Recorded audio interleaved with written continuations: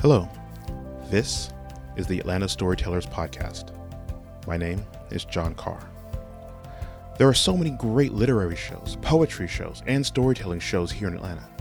So many amazing artists producing incredible work that lives and sometimes dies at these performances. This podcast is designed to capture that work and share it with the rest of the world. And so, here are some of those stories.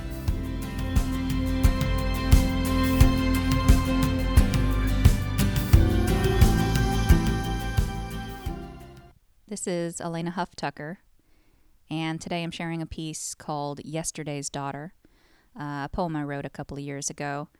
I was writing a lot of poetry after my daughter was born because I was feeling a little lost personally, and doing creative things helped me find myself again. This is a long-form poem that I wrote about the nature of memory, that we're kind of not in control of what we get to remember, what we forget, and sometimes you really wish you could pick and choose what stays and what goes. I performed this for the first time at the now gone Naked City in a small, intimate room, and it felt very naked to share this piece about my daughter and my experience with motherhood and how I wish I could remember some and wish I could forget some. It's called Yesterday's Daughter. I remember how I burned the image of your fragile face onto my heart with purposeful determination in the orange lamplight of 2 a.m. The glow cast shadows in tearless streaks from feather lashes mirrored on your father's cheeks as I sat awake beside him. Tiny breaths hummed through pouted lips, mingling with the sounds of rain, soft and white from the noise machine. A lullaby sung to me half awake that kept me teetering on the edge of waking love and fretful dreams. And I held you, with your head in my hands, staring through the darkness between us, straining hard to really see, to take all this softness, the fullness of your bottom lip, the sweetness of your rounded countenance, and harden it into memory. And I screamed at my heart again and again to remember, and save it away for when you are no longer mine. But I don't. Not as well as I would like. Though I tried my hardest, there was just too much chaos in those early times. If only remembering were willfully done, but a heart can't be persuaded with repetition and intensity.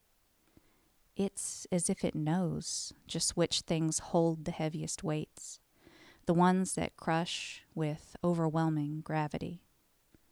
So it closes off itself to protect from pains that are too great, whether they be ugly or too beautiful to bear, and will indiscriminately erase that which it deems a threat to peace, even if it be the silken peach of my baby's hair. It has been like that every day, my heart, making beautiful memories of the best and worst that push out all the lesser ones. But sometimes something important gets pushed, or never makes it in at all, and though I frantically search, it's gone. The you that was is gone as well, and in her place a new girl grins, unknowing how I ache for her, or how I mourn for yesterday's daughter, who is but a memory made from flower petals, static, feathers, and ether. I was terrified before you came that I wouldn't know quite how to love, but that has been the easy part. The real terror is being keeper of a life that trusts the trimmering swaddle of my hand around her butterfly heart. So I must forgive myself for forgetting the sound of your red-faced cry, or just how small you felt against my chest. And remember that I do remember the first time that you said I love you and understood completely what you had said. and forgive myself for being unable to forget the way you came and how I broke in a way that won't get better. And remember that there's much to come, and though some of it will disappear, some is part of me forever. How exciting it is, not knowing which parts of you will stick to me until they've wiggled deep into my bones. My only hope is some of me will make it into you as well, and make a nest within your heart and call it home.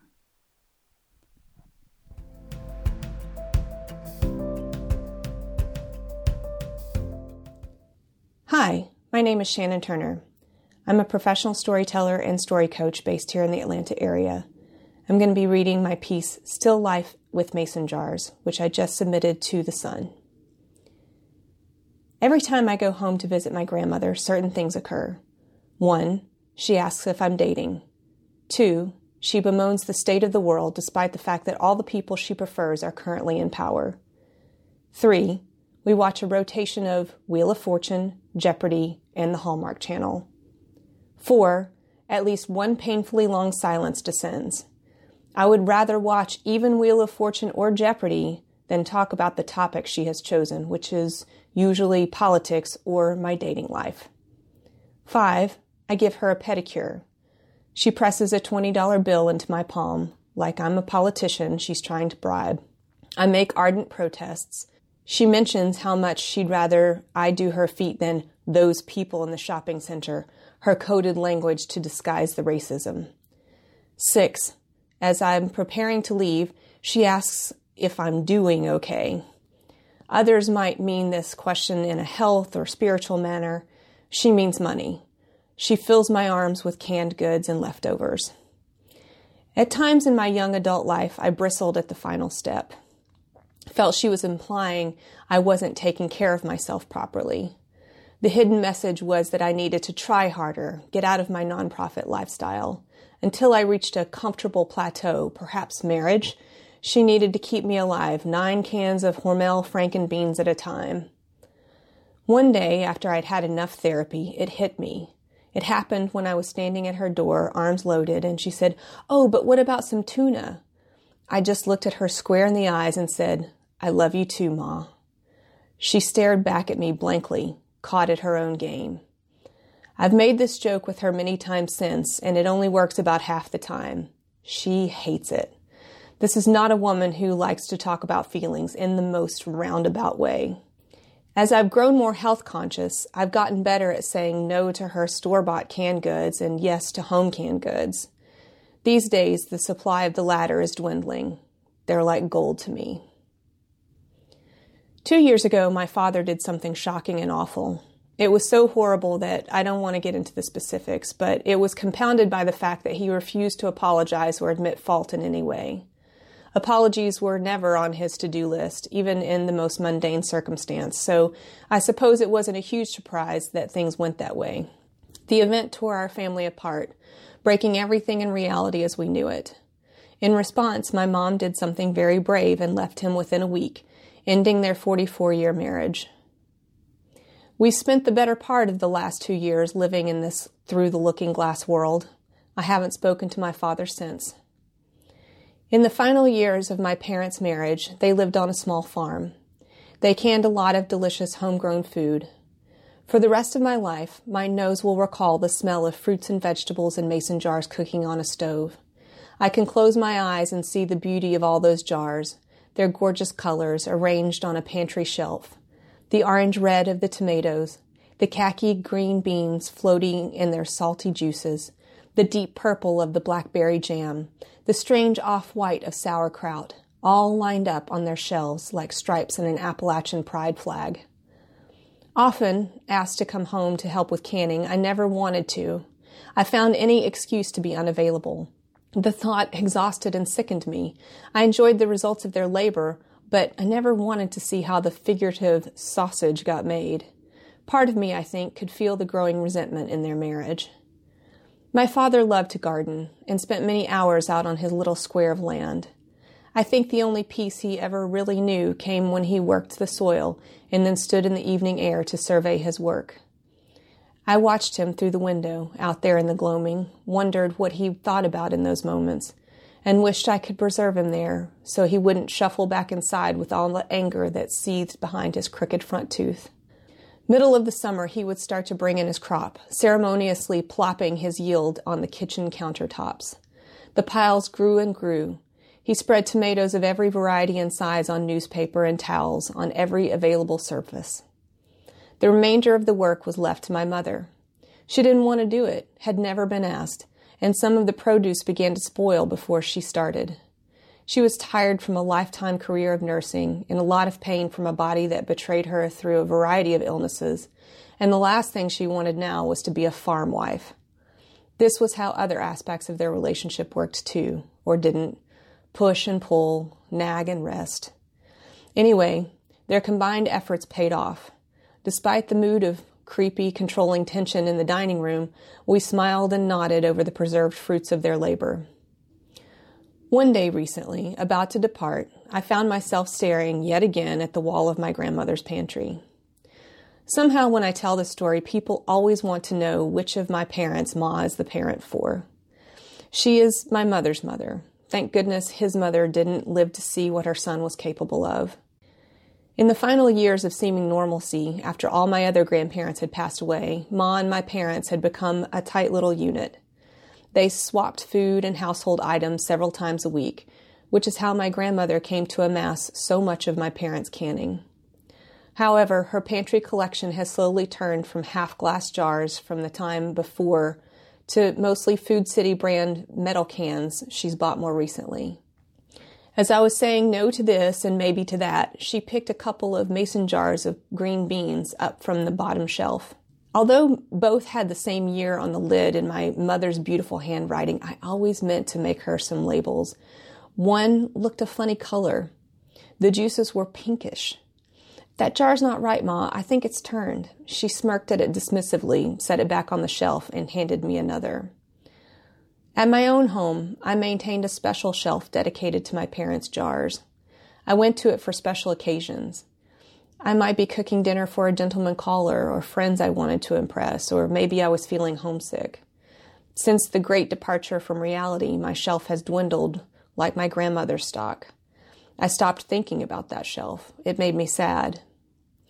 A week or so after bringing home the green beans, I had just the right plans for them.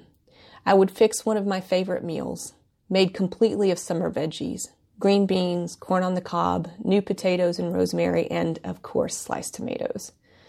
I opened the beans. My nasal passages were immediately assaulted by the most rancid smell I have had the misfortune to encounter. And I've come across some pretty bad smells. Working at a camp while in college, I cleaned porta potties, one of which had been misplaced and forgotten for an entire season. In my 20s, my basement apartment in the Virginia woods featured one wall in the bathroom closet so attractive to mice that, trapped, they died in it. My roommate and I endured the ripe fragrance of their decomposition every few months. When I worked for a dance company, the grease trap in the parking lot out back, shared by several nearby restaurants, baked in the sun every blessed summer day. Awful. Yet I have never smelled anything like these beans. It was like a dead man's halitosis. I pulled my shirt up over my nose, raced outside, and dumped them in the far corner of the backyard. Then I put the jar in the dishwasher and forgot about it. When, a couple of days later, I thought to put a few more things in the dishwasher's unwashed half-load, I opened the door and again was nearly knocked off my feet by the stench. I ran the dishwasher half full. Later, as an environmentalist who eschews the heat cycle, I opened the dishwasher to let things air dry. That smell still there. Now it had invaded all the other dishes. I ran a second cycle with soap and bleach, mourning the waste of water. Afterward, the stink remained, only somewhat less. In surrender, I put away the dishes, then placed ramekins of bleach, vinegar, and baking soda inside the dishwasher and put the offending jar away in a cabinet with all my beautiful, now empty collection of mason jars I save for soup leftovers, trail mix, or candle holders. A few days had passed when I went to the cupboard for a jar. The entire cupboard smelled like fetid compost. How was this even possible? I became locked in a pattern, lured unconsciously into my own ritual. About twice a week, I'd visit the dishwasher, then the cupboard, and inhale their atmospheres like a drug-sniffing dog. The smell stayed unpleasant, but I was fascinated with its slowly receding awfulness. It was like when someone says, "This smells awful, here, smell this." That urge to make a horrific sense experience communal and shared, witnessed and justified. Eventually, I got one of those car deodorizers for the cabinet. My jars now smell like ocean breezes or spring rain or some such. I started to think about the green beans episode as a sign, a message, but of what I wasn't sure. After 2 years of not speaking to my father, was the jar a final revenge he managed to exact upon me? Maybe it involved a wider curse, the sins of my family handed down to me with a screw-off lid. If you tell a secret, you open a can of worms or spill the beans, but what if you open a can of beans? In the end, I concluded that smell was the specter of deep, persistent, near impossible to shake grief. There's no covering it up, no absorption rate that's measurable. Gradually, so slowly it's barely noticeable. Throw the doors open, let the light shine in and the air blow through. One day, an empty jar becomes not a reminder of what once filled it, but a vessel for something new.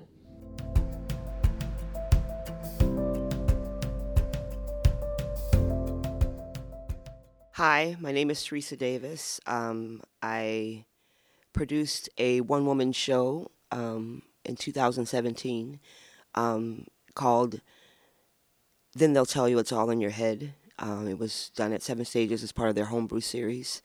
And this is one of the pieces that is in part of that production. It's called Gentrified.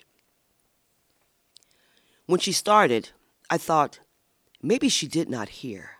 Maybe she did not realize I was telling my own story, my narrative, my who, what, why, and when, but I know she heard me in her progressive way.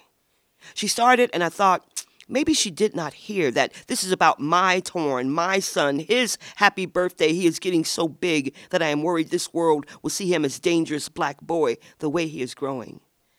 Maybe she didn't realize I was telling my own story. Maybe she misunderstood the clarity of my statement. When she touched my back, I felt the implied familiar. Her tongue in my mouth thinks she could tell my story better than me. When she touched my back, I wanted to break her arm, but that would make me angry black woman who did not understand she was on my side. All the boys need prayer. But my story is not all the boys, just my black boy, the way he is growing. All the boys need prayer, she says, rubbing my back with her unbroken arm, her tongue in my mouth, prying my story from me, reducing my son, my fear, to all boys for her comfort. Maybe she didn't realize I was telling my own story. But I know she heard me in her progressive way, her tongue all over my story, down my throat, while I search for a response that will not validate what she already thinks. My mouth cannot find the right road to travel. Reducing my son, my fear, my stories to all boys for her comfort, my personal GPS cannot find a respond to throw in her direction as she drags me off course while colonizing my truth, invading my space, touching me without my permission, her progressive gentrification all over my body. She does not remember that I know the P in her GPS means her privilege will always know in what direction she is going, even if she has to step over the bodies of black boys or the voice of a black boy's mother to get there, as long as she gets there.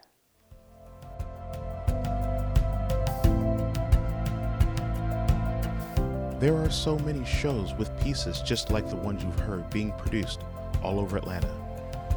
Take some time, go see a show, and experience one of these pieces live.